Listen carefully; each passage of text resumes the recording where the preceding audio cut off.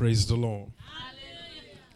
We want to give thanks to God for tonight, for the privilege is given to us to gather in His presence and to commemorate this great event, which is the heart of Christianity itself. Without crucifixion and resurrection, there is no Christianity. The reason we can stand before the Father today boldly is because of the resurrection. Resurrection itself defines Christianity. And I believe the Lord has brought us together for such a time like this, for us to remind each other and to observe the truth about His resurrection. But I believe that God has a word for us tonight. As we came into this place, I perceive strongly in my spirit that God wants to do something through the cross over the foundation of our lives. Very strongly in my spirit. And I know we're going to see the Lord moving sovereignly in our midst today. Hallelujah. Amen. We're going to be taking some prayers after tonight's program. And I want us to prepare our hearts that the Lord is going to bless us very strongly tonight. Amen. Praise God. Hallelujah. Can we bow down our heads to pray? Jesus, you gave us your name, through whom every knee must bow and every tongue must confess that you are Lord, to the glory of the Father. Tonight is another night you've gathered us together. We're not here for social club. We're here to meet with the Almighty God, the creator of the ends of the earth.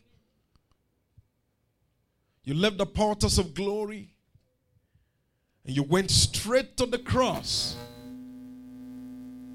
And it was not a game of convenience. It was a determinate counsel before the foundation of the world. Tonight, we ask that you will move in our midst. Father, you will break the bread of life. That the power of God will be made manifest in our midst tonight. Lord, we've called upon you for this meeting. We've called upon you. We've trusted you that you will move in the midst of your people. Lord, we hold it out to you. We have nothing of ourselves but you. Spirit of the living God, we ask that you would do the impossible tonight. The Father, you will create rivers in the desert tonight. Make a way where there seems to be no way. Let the power of your word be released in our midst. Lord, I pray for divine understanding. And I pray for revelation knowledge tonight. Lord, we break through the walls of hindrance. We break through the walls of obstruction. We release the power of God for a change tonight. Thank you, Holy Spirit. For in Jesus' precious name we have prayed. And amen. And amen. Tonight, we just want to give thanks to God for giving us the privilege to come over to share on the essence, the reason, the very purpose why Jesus came. I believe that we're living in a time when there is a confusion. There is a complete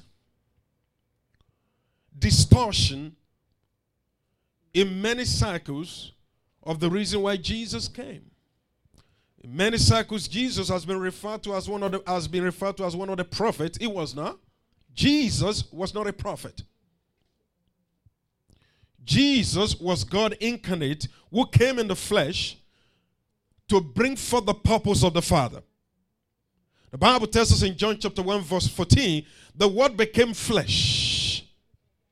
The Word became flesh. In other words, it's the incarnate Word that we saw when Jesus walked in Jerusalem and in Galilee. The Word became flesh and dwelt among us. The Bible says we beheld his glory, the glory of only begotten of the Father, full of grace and truth. In other words, the embodiment of Jesus was a reflection of the grace that the Father intends to disseminate. Without Jesus, there will be no grace. Without Jesus, there will be no truth. The Bible says, Jesus himself said, I am the way, the truth, and the life. No one comes to the Father but through me. So truth is not known. Truth does not exist without Jesus. Now, it is very important tonight for us as a people to examine the Word of God and look at the essence and the reason for this appearance and for his death and resurrection. I believe that man, all of us were made in the image and in the likeness of God. God's intent for making man was for God to create governors on the earth.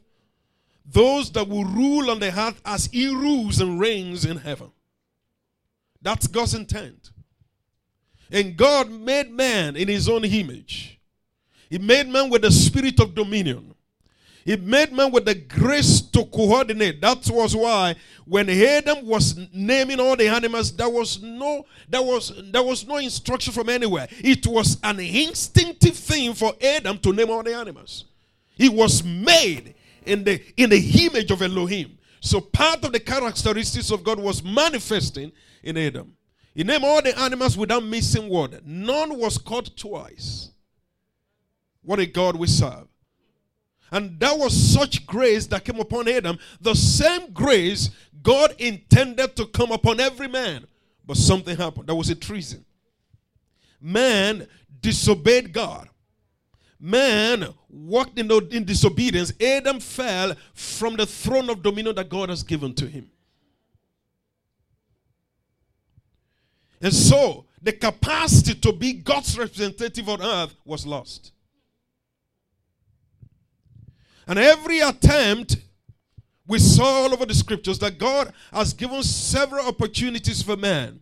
But you see, God himself knew there would be no way of redemption except the Lamb of God, who was slain from the foundation of the world, came to the earth. We saw that even among the Jews, there were several efforts that were made to appease the living God. That's why we say over and over again, every effort made by man to please God is not of grace. It is a man's effort, it is work, and it will not suffice. It will not work.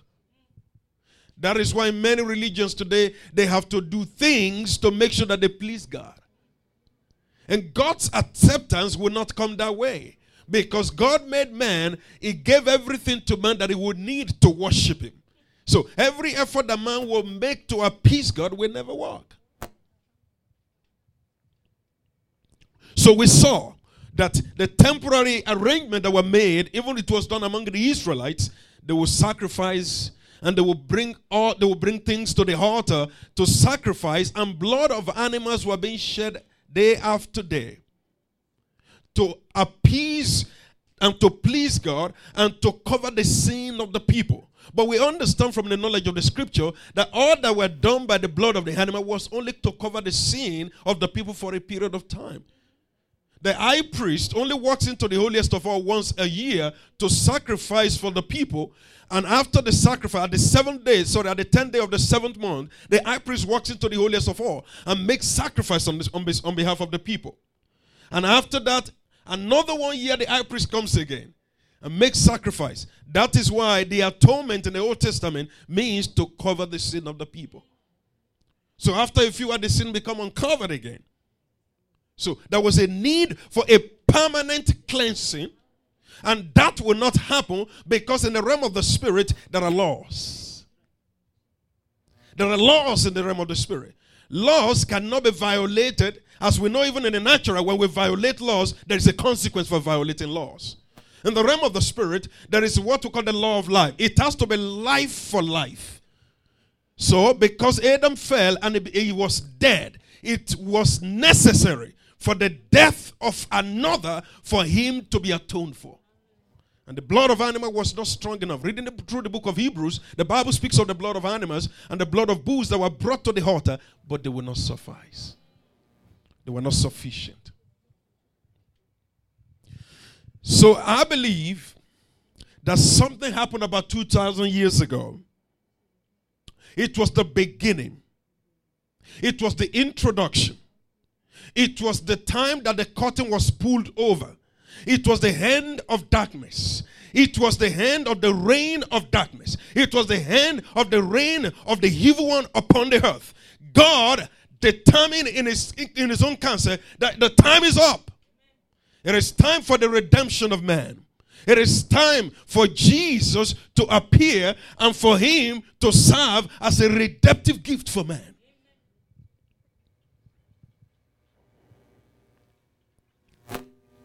Reading through the scriptures, this is what we found out.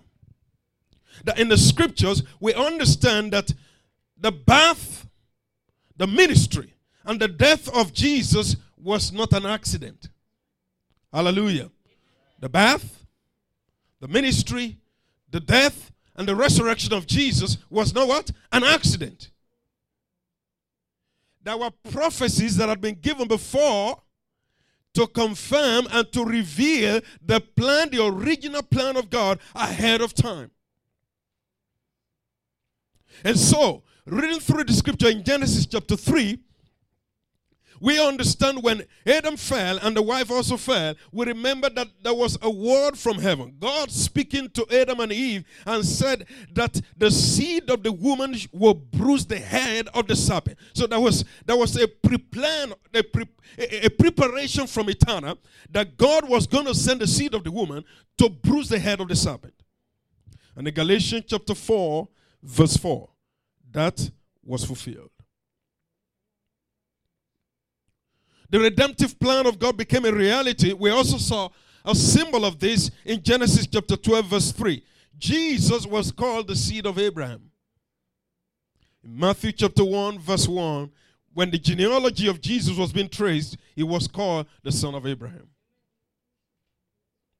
In Genesis chapter 17, verse 19, Jesus was called the seed of Isaac because the seed of Isaac was supposed to provide the redemption. And Luke chapter 3 verse 34, he was traced to be one of the sons of Isaac. In Genesis chapter 49 verse 10, the Bible says that, we all remember this scripture, the Bible says, until Shiloh comes. It says, the rod of authority, the scepter shall not depart from where? From Judah. Until Shiloh comes. Shiloh speaks of Jesus. Until Shiloh comes. And who is Shiloh? Shiloh is Jesus, and we saw that being fulfilled. In the book of Micah, chapter 5, verse 2, the Bible says it will be born in Bethlehem. In Luke chapter 3, verse 33, Jesus was born in Bethlehem. In Isaiah chapter 7, verse 14, the Bible says, and this child shall be born of a virgin. Hallelujah. Jesus will be born of a virgin. And in Luke chapter 2 verse 24, that became fulfilled. In Hosea chapter 11 verse 1, the scripture says it will be taken to Egypt as a rescue, as a temporary rescue for him.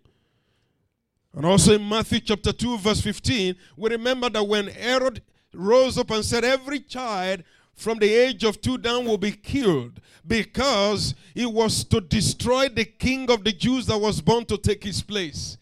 Joseph saw a vision in the night, saw a dream, and it was one of the angels to take the child Jesus, take him to Egypt.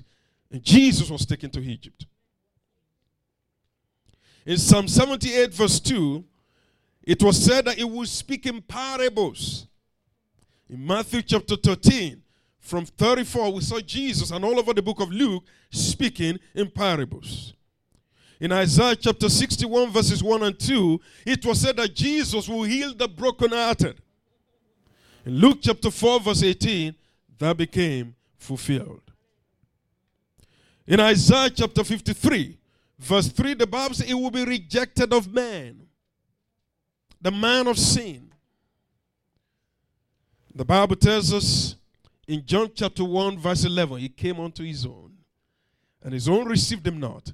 But as many as received him, to them gave he power, authority, to become the children of God, and to those who will believe in his name. Isaiah chapter 53 verse 7, the prophet of God said, when he will be crucified, when he will be arrested, he will be silent before his accusers. In fact, the scripture went further. It says, as a lamb is brought before his shearer, and open not his mouth. Jesus did not open his mouth.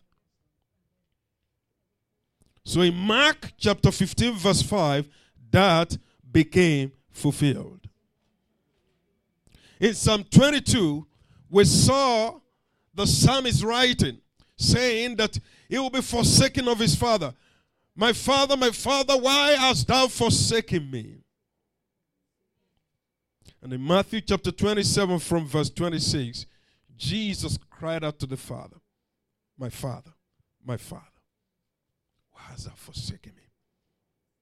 In Isaiah chapter 53 verse 9, Isaiah saw by prophecy. We understand how prophets saw in the Old Testament.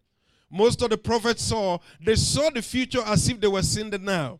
Most of the prophets saw as if you have poles that are standing with each other, and you could see that the events were so close to each other. When you're standing between two poles, you're looking at them. They look close, but when you look from the another inside, you see the distance. Many of the prophets did not know the years in between. So many of them prophesied as if it was going to happen the following year. So Isaiah saw that it would be laid in the tomb. And in Matthew 27 verse 60, Jesus was laid in the tomb of Joseph of Arimathea. We remember him? And that was all that was seen. I'm about to say something, and I want us to pay attention to this.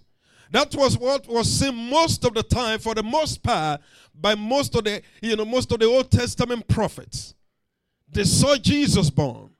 They saw him spoke in parables. They saw him born in Bethlehem. They saw him taken to Egypt. They saw him rejected of men. They saw him being silent before accusers. Not very many of them saw him rising again after the third day. No wonder this knowledge was also hidden, even from the devil. 1 Corinthians chapter 2, I want to read.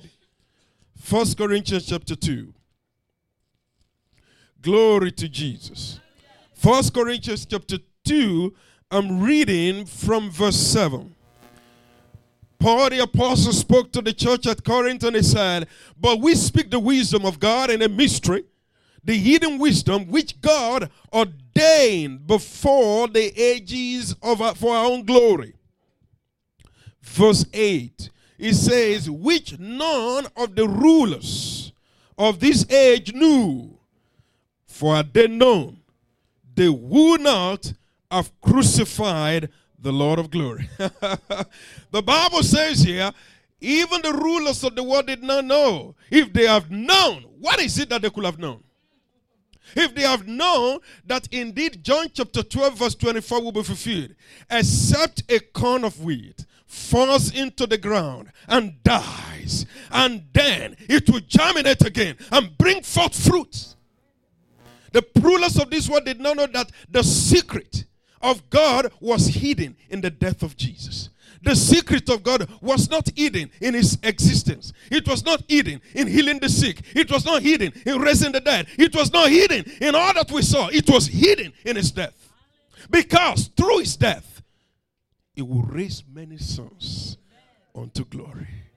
The life and the ministry of Jesus did not touch me directly because I wasn't in Jerusalem. My father wasn't in Jerusalem.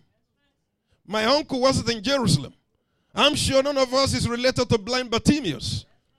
So none of those touched us directly. But there was something that the rulers of this world did not know. I am very particular that if they had known, because I believe that the devil will have hindered Jesus from being crucified, because that will have limited the influence of the divine. For allowing Jesus to be crucified extended and made unstoppable the divine plan of God. What an unstoppable plan God has. But you see, the unstoppable plan of God was hidden in death. That is why today I want to say this to us. When God brings death to certain parts of our lives, when I say death, I mean when God begins to deal with certain parts of our lives, there is something that God is about to bring. Because in the resurrection of that death, the glory of God is going to break forth through it. There are certain opportunities in our lives we've been denied. There are certain things in our lives we cannot imagine that we're going through them. But God is saying, I love Joseph. Joseph said when his brothers were begging him and said, we're sorry that we sold you to slavery. He said, don't worry. You thought it for evil, but God meant it for good. Paul the apostle, while he was writing to the Romans, and he looked at the people, he was incarcerated himself. He said, I know one thing that I need all of you to know. I know that all things work together for good to those who love God and to those who have in what? According to his divine purpose. So we understand that death itself is not the end. There is a glory that proceeds from death. And Jesus proved that to us. Let me quickly jump before I close up on this. I'm going to leave that section. I'm holding it from us. I'm keeping us in suspense of what I'm about to say. But I want us to take a look at the book we read, Matthew. The Bible tells us here that a few lessons we need to learn on this day that we're celebrating and commemorating the death and the resurrection of our Lord Jesus. The Bible says that Mary Magdalene, another Mary came to the tomb, and behold, there was a great earthquake. But before then, they came from Matthew, from Mark, Luke's account, and John's account. All these women came together. They came with spices to anoint Jesus for his, after his burial. We understand this as part of the Jewish tradition to anoint and to bring spices to a dead body. That was part of their tradition, particularly a man of such class as Jesus. But you know what I noticed? Jesus did not wait for the spices of the women. Now I'm about to bring something here. And I mentioned it last week, and for many of us who missed that, I want us to see this today. Jesus had already been anointed for his death. But a woman who was not known to all. Her name many times was confused in many of the Gospels. The Bible said she came in where the disciples were dining with Jesus, and she walked in straight to where Jesus was, sat on his feet, and broke the alabaster box, and began to anoint his feet, anoint his head, and began to clean Jesus' feet with her hair. And the disciples said, why are you wasting this money? Don't you know how costly this fragrance is? Jesus rebuked them. Why do you think so much of the poor? For the poor you will always have among you. Jesus knew what he was talking about. Jesus knew there is something that is hidden from all of them. They were thinking, well, Jesus knew this woman was walking in prophecy. There was something that needed to be done, and she did it. Let me sound a note of warning to us today. Every opportunity that God gives to us to serve, let's do it. The Bible says whatever your hand finds to do, do it with all your mind. Listen, we've got only one life to live. One life. Nobody is coming here to relive this life. We have every day to account before God. I want to make sure that my life counts for God. Regardless of what people see or what they don't see, I want us to pay attention to that. She anointed Jesus ever before he was crucified. And the second verse says there was an earthquake. Do you know within the space of 3 days there were 2 earthquakes in that land? How many of us have thought about that? That the very first time it was on the cross, it became dark. Darkness covered the entire land. In the space of 3 days, there was an earthquake. Telling us something. God is in control of nature. He orders things the way he wants. He announces himself when it comes. The Bible says there was an earthquake. And the really interesting part of it was that the Bible says, and the angel came. One angel came from heaven. Roll away the stone. And the Bible speaks of the gods. They were like dead men. How would they not be? How would they not be? The Bible said they were terrified. And they kept quiet. I'm not sure how they were. Some of the records that we read from the theologians said that they were actually unconscious by the things they saw. That some of them were totally mesmerized. They have never seen an angel before. One came with the glory and the majesty of heaven. And I'm sure the angel just blew to the stone, and the stone just walked away. Don't forget that the reason why they placed the stone there was for them to prove that Jesus will not rise. That we will see, we will roll away the stone. So they put the stone there and put the soldiers there. I love the account here in the book of Matthew. The account says that the soldiers were told by the people, by the chief, and they said, listen, when you go, tell everybody that Jesus did not rise. Tell them that Jesus was taken away by his disciples. And make sure that you also inform the governor that you were sleeping when Jesus was taken out of the grave. And they also informed them, don't worry, we will persuade the governor. There will be no problem. They will not fire you. You maintain your position, because actually it was in nature's call for you to sleep. The question I have here is this. Were they dumps? These armies, they were not just one. How is it possible that a host or a platoon of soldiers will be on guard over a place and all of them were asleep? Dead sleep throughout the process of bringing Jesus out of the grave. Now, if that happened, I agree. The question that I have here is this. It's going to be very funny story, but it's the truth. If Jesus was taken out and they were sleeping, how did they know who took him? When they said, oh, we saw it was the disciples who took him. How did you know? You were sleeping, right? How did you know it was the disciples who came? Baloney, they said here. Impossible. If it was true that the disciples came to get him, the disciples who were weak and wimpy, who were running away, it's the same disciples who came and took Jesus. I have the third question. Where did they put him? In the entire land of Israel, where did they hide Jesus?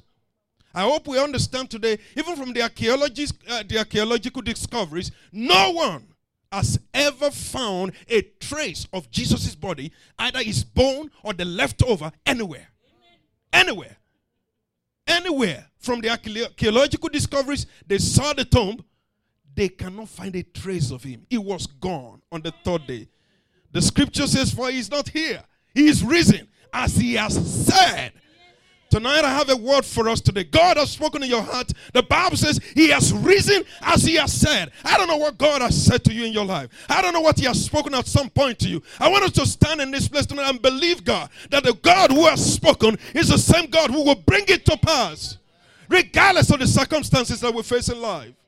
How many times that we look at the circumstance and the situation become more important than what God has said. I want to announce to us tonight that the word of God is more significant than every experience or any experience that we have ever had, that we will ever have.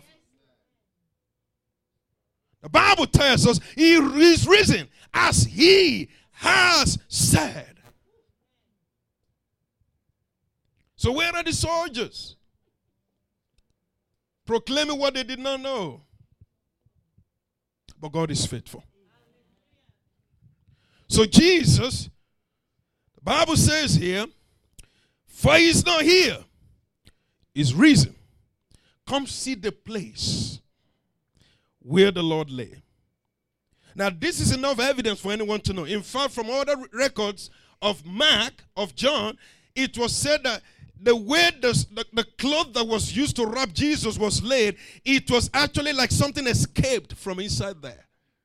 Jesus' body escaped from the wrap, because the only thing that was folded was the wrap on his head. That one was well folded for everybody to know. Look, I didn't rush out of here. I took my time to get out of here. You folded it and put it in the right place. When your soldiers come, let them find this there. Jesus escaped out of the body. What a glorious God we serve. What a glorious God we serve. Now, tonight, I want us to have this assurance in our heart, because I'm going to share with us what are the implications of the resurrection to us as a people. What does it mean to us? It's very critical for us to understand, why did Jesus rise? What is the direct implication of my life as a believer? Let's take a look at a few scriptures. Number one, why did Jesus rise? What is the implication of my life? Hallelujah to Jesus forever. The book of Hebrews chapter 4. The book of Hebrews chapter 4 tells us from verse 15, the scripture says, it says, for we do not have a high priest who cannot sympathize with our weaknesses, but was in all point tempted as we are, yet without sin. Verse 16. Let us therefore come boldly to the throne of grace, that we may obtain mercy and find grace to help in the time of need. Many of us have read that scripture. I wonder if we have ever paid attention to what the Lord is saying there. It said, we have not an high priest. We have not an high priest who cannot sympathize with our weaknesses. Jesus understood what we are going through. He still understands it today. Jesus went through the same experience that many of us will go through today. You know why? So that he can have a feeling. He can understand what we go through. Because many of the times when people go through difficult times, when we are trying to talk to them, we understand. The Lord, which we do not understand if we don't go through the same experience. This is a proof to us. One of the ways to understand is to go through the same experience. If you have not failed an exam before, when somebody fails, you cannot appeal to them. That's why many geniuses cannot be good counselors, because they never failed. So when God does not allow us to be geniuses, sometimes it's because he has something to tell us. It's because he wants to make our life a reflection for others to see. Look, if I'm going to make it, go look at that man. He's failed several times and he's making it today. You can make it too. That's why one of the reasons why Abraham Lincoln remains one of the major men in this nation. It was because of his story. He failed in almost everything he did. Everything. And the last time he picked up on the contention to become the president of the United States, he won. He won when it was necessary. Many times we have lost at some point in our lives. Don't worry when you're losing. When it matters most, God will cause you to win. Did we hear what I just said? You may have been losing at some points in your life. Don't worry about losing. The truth about the matter is you will win when it matters most. The problem that a lot of people have is that they win when it is not necessary. And when it matters most, they lose.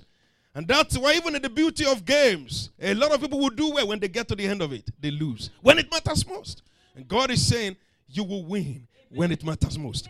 Jesus won when it mattered most.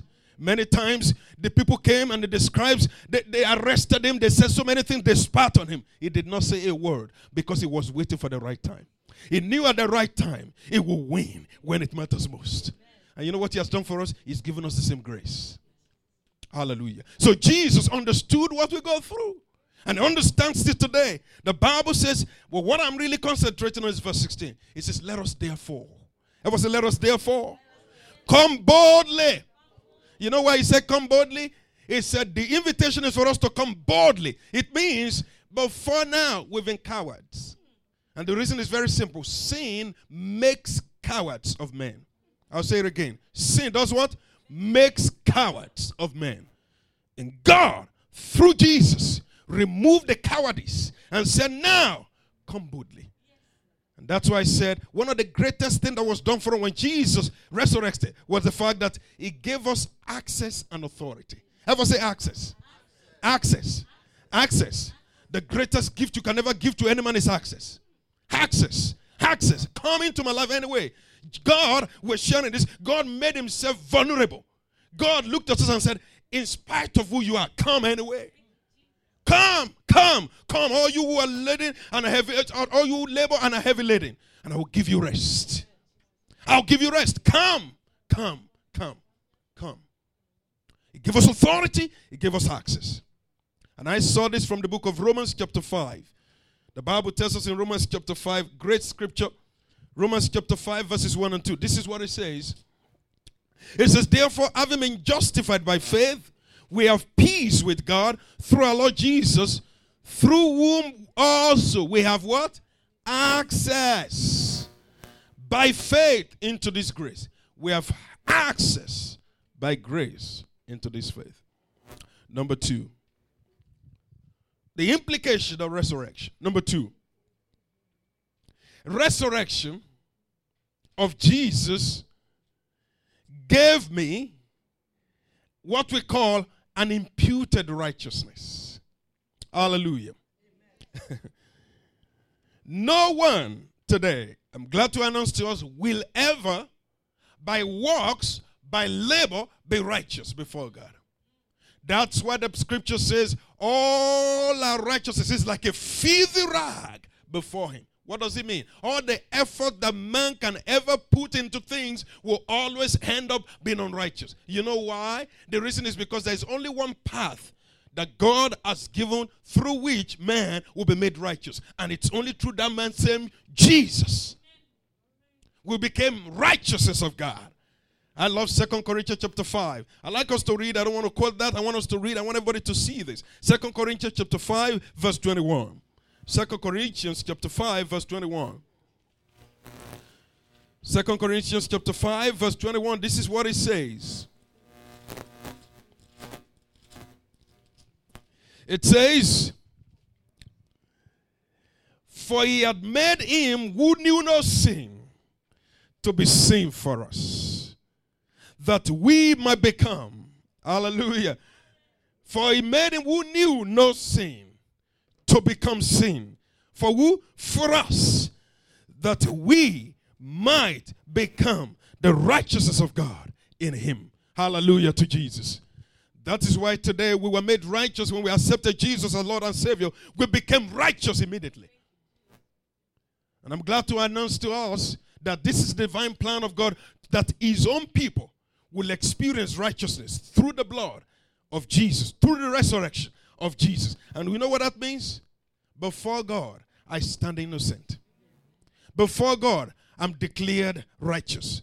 Before God, I'm declared pure and clean before him. Is it because of me? No. Is it because of what I do? No. Because of the shed blood and because of the resurrection of Jesus.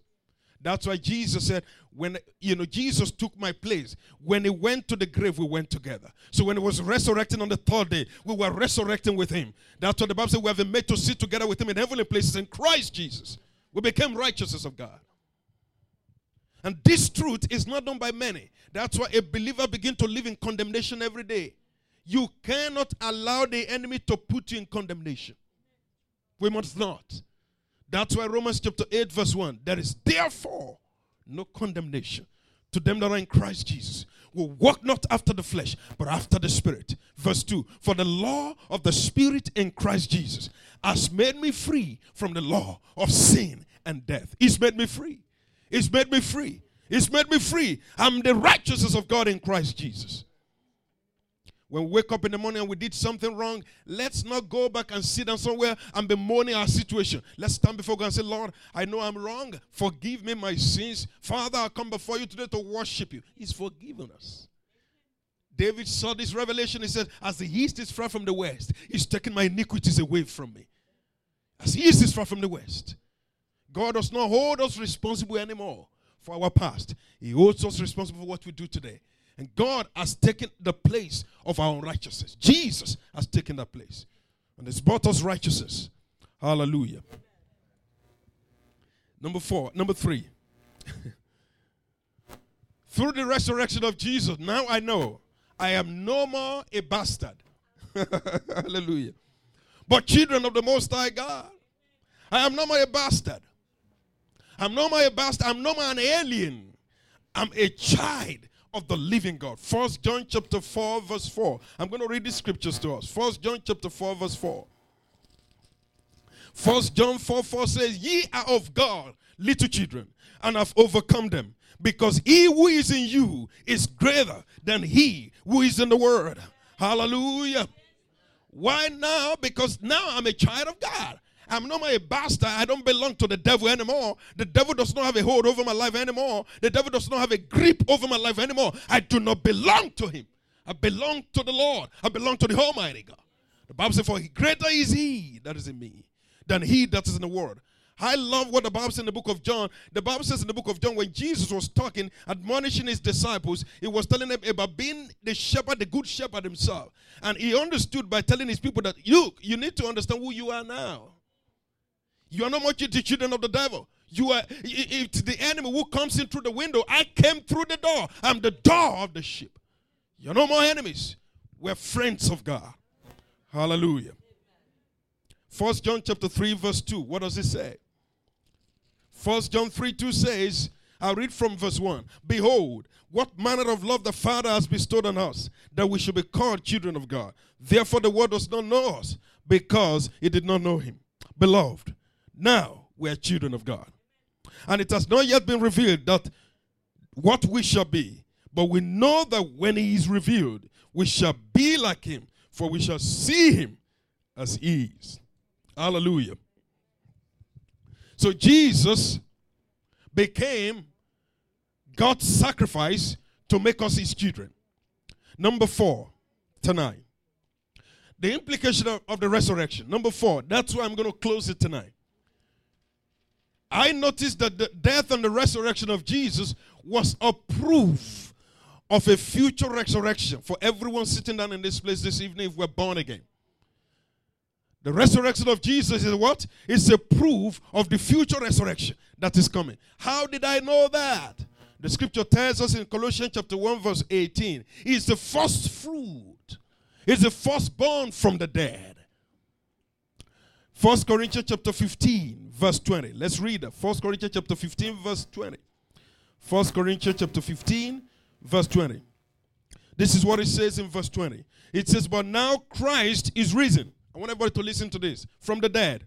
And has become the first fruit of those who are fallen asleep. 1 Corinthians chapter 15 verse 20. 1 Corinthians 15, 20.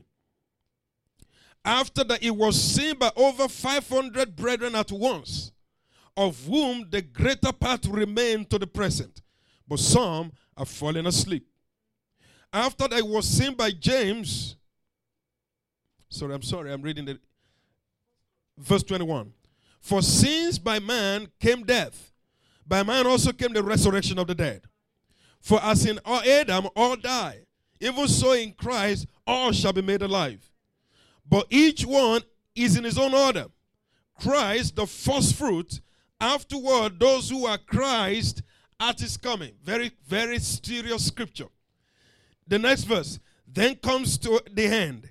Then it delivers the kingdom of God to the Father, when he puts an end to all rule and all authority and power. For he must reign till he has put all his enemies under his feet. What is that saying? The scripture saying there that Jesus was the first fruit. Hallelujah. I know that many of us are familiar with first fruit in the farm. First fruit are the first set of produce that comes out of a farmland. When a farmer comes to the end of the harvesting time, it brings the first fruit, the first one that are coming out, the very good ones, and it brings it, or he harvests them. But you see, there is something I want us to observe about the first fruit. The first fruit and the remaining look exactly alike. They're not different from the other one. So Jesus became the first fruit from the dead. Meaning, if Jesus ever rose from the dead, all of us, even today, anyone that we know that are believers, they have gone to be with the Lord, they have the capacity to rise on the last day. And that should be the joy of our heart, that indeed we do not die. Hallelujah. I love the way Paul the apostle put it. He said they fell asleep. We do not die. We shall rise again. The Bible says it became the first fruit of the dead. And that's what the Lord wants us to know today. That Jesus has paid the ultimate price as a proof of a future redemption and resurrection that is coming to all the saints. May the Lord cause our understanding to open to his word. And that Jesus' death and resurrection means everything to us as believers. The reason why we gather every Sunday is because of this reason. The reason why we gather every time to seek him is because of this reason. I love what Jesus said in John chapter 10. And I'll be glad to read it.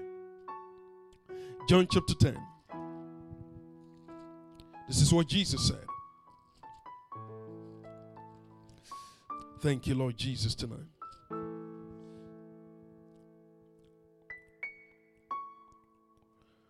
Hallelujah.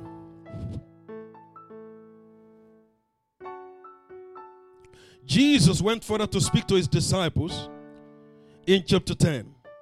He said, I am the good shepherd. In verse 14. And I know my sheep, and I'm known by my own. In verse 17, Jesus said, therefore my Father loves me. I love the way he ended this. Because I laid down my life. Hallelujah. That I may take it again. Some people say resurrection is a figment of imagination. No, it isn't. He said, I laid down my life that I may take it again. So it is not a wishful thinking. It is not a figment of imagination. It is not a thought of the hearts of men. I lay down that I may take it again. Let's look at verse 18 together. No one takes it from me, but I lay down of myself. I have the power to lay down, and I have the power to take it again. This command I have received from my Father. As I close tonight, all the prophets saw that Jesus went to the tomb, but they did not see, except in one passage of the scripture, Psalm 49. Psalm 49. Read verse 15. Thank you, Lord Jesus. Psalm 49, verse 15. This is what it says. In verse 15, this scripture says, but God will redeem my soul from the power of the grave, for he shall receive me. I believe at the dawn of the third day, the Father stood on the throne, waiting for the Son to come. For he shall redeem my soul from the power of the grave. Death, where is thy sting? Grave, where is thy power? For I have the power to lay down, and I have the power to take it again. No one takes my life away from me. Church, I want us to stand on this conviction tonight, on this day of resurrection, that Jesus brought an end to every affliction. Jesus brought an end to every harassment. That Jesus brought an end to every darkness. Jesus brought an end to every work of the enemy. The Bible says, for this purpose the Son of God was manifested, that he may destroy the works of the devil. And tonight, Jesus is risen. And tonight he wants to extend the power of resurrection to everyone in this place tonight. If we came here tonight burdened in our hearts, it's time to release the burden to him. He said, I have the power to lay down, and I have the power to take it again. What a great opportunity we have to know him. What a great privilege we have to associate with him. He's a great God.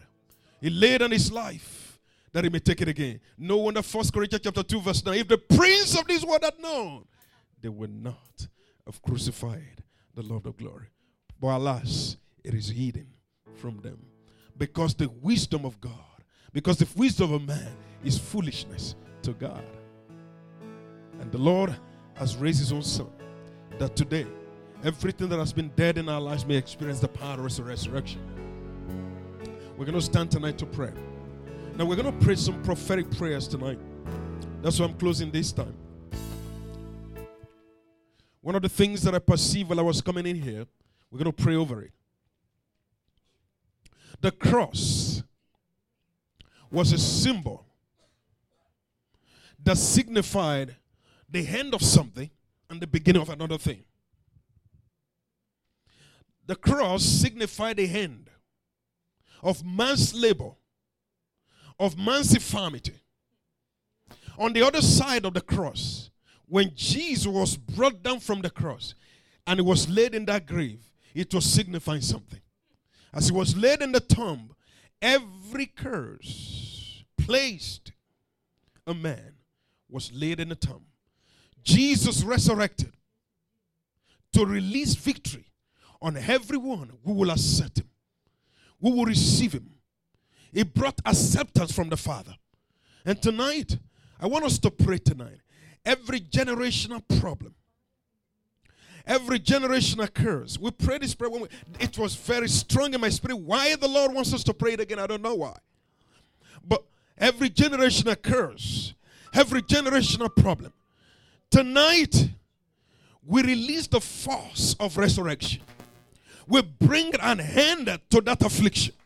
We bring an end to that oppression. Tonight, we decree freedom tonight. We decree freedom tonight. We release the power of resurrection. In the name of Jesus, whatever has been in the foundation before now, as Jesus rose from the dead, as he has said, therefore, we rise out of the crucible of this problem. We rise out of the crucible of this affliction. We proclaim tonight victory. We proclaim tonight freedom. In the name of Jesus. Yes, Lord Jesus, tonight we just decree in this place freedom. Freedom. Freedom. Freedom. Freedom. Yes, Father. We proclaim freedom tonight. We proclaim liberty tonight. Every generational problem. People move to location. The enemy keeps a tie. Every tie, every demonic tie, we sever. Every foundational, generational tie, we sever them. We command victory tonight. The victory that came as a result of the death and resurrection of Jesus, we proclaim it in the realm of the Spirit tonight. Yes, Father, tonight we bless you. Thank you, Lord Jesus. Thank you, Lord Jesus. Thank you, Lord Jesus. In Jesus' precious name, we have prayed. We're going to pray tonight. We're going to decree tonight, by the power of resurrection, wherever has been declared dead in our lives, we're going to declare life again. I love scripture, Job chapter 14. The scripture says, the scripture tells us, I think from verse 14, from verse 7. The Bible says, if a tree be cut down, shall it live again? The Bible says, but at the scent of water, it shall bud again. It shall bring forth fruits. That's what God can do. Romans chapter 4. The Bible says in verse 17. The Bible says, Abraham believed God, knowing that he is the one who can give life to the dead and call the things which are not as though they exist. Tonight we're going to decree everything that has remained dead, everything that has remained dormant, everything that has remained inconsequential. Tonight, concerning our destiny and life, we release the power of resurrection upon them tonight. In the name of Jesus, we command the life of God to come upon them. Come alive! Come alive! Come alive! Come alive! Every dead idea, every dead business, every dead program, we command the life of God to come upon them.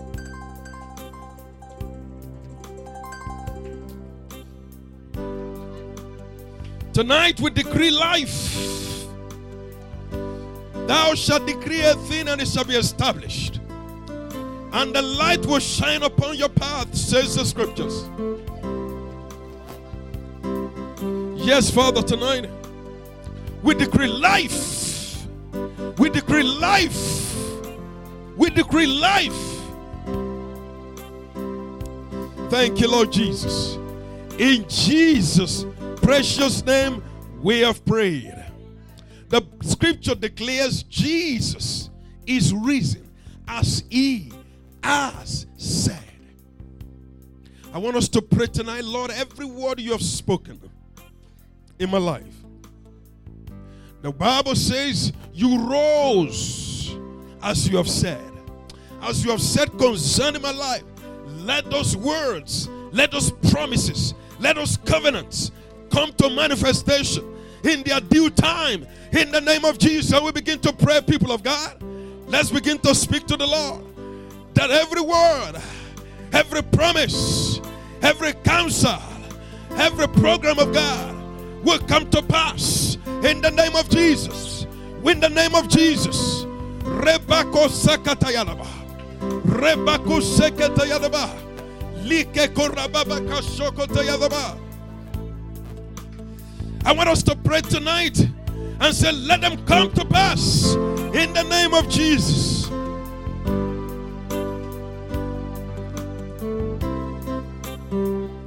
In Jesus' precious name we pray. Amen. In Jesus' precious name we pray. Let's add this prayer to it, because it occurred to me that the grave wanted to stop what he has said. The grave couldn't.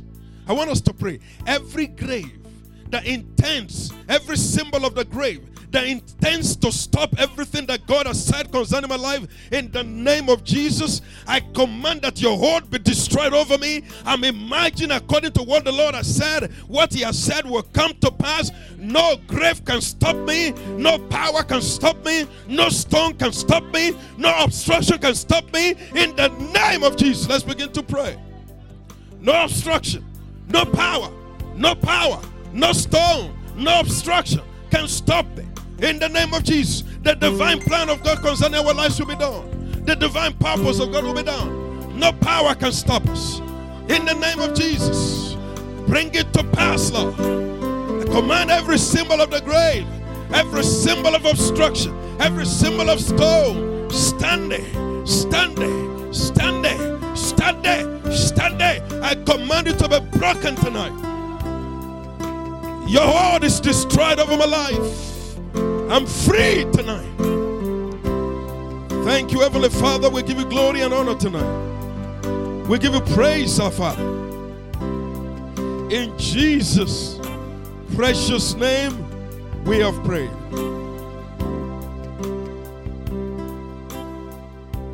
Sorry. The last prayer tonight before we leave. I want us to look into our lives. Are there habits? Are there natures of the flesh that we have seen? It could be hunger, it could be lust, it could be anything that had stood against us from living victorious Christian life. Tonight we're going to pray.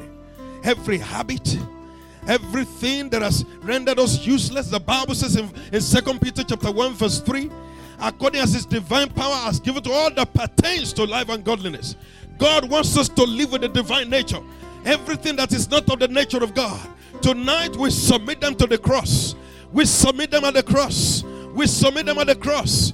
Every nature of the flesh, every nature of old man, every nature of the old Adam, in the name of Jesus, I command deliverance tonight. I'm free from your effort. I'm free from your influence. I'm free from your control. In the name of Jesus. You have no control over me. Yes, Lord. In Jesus' precious name, we have prayed. And so, Father, we want to thank you tonight.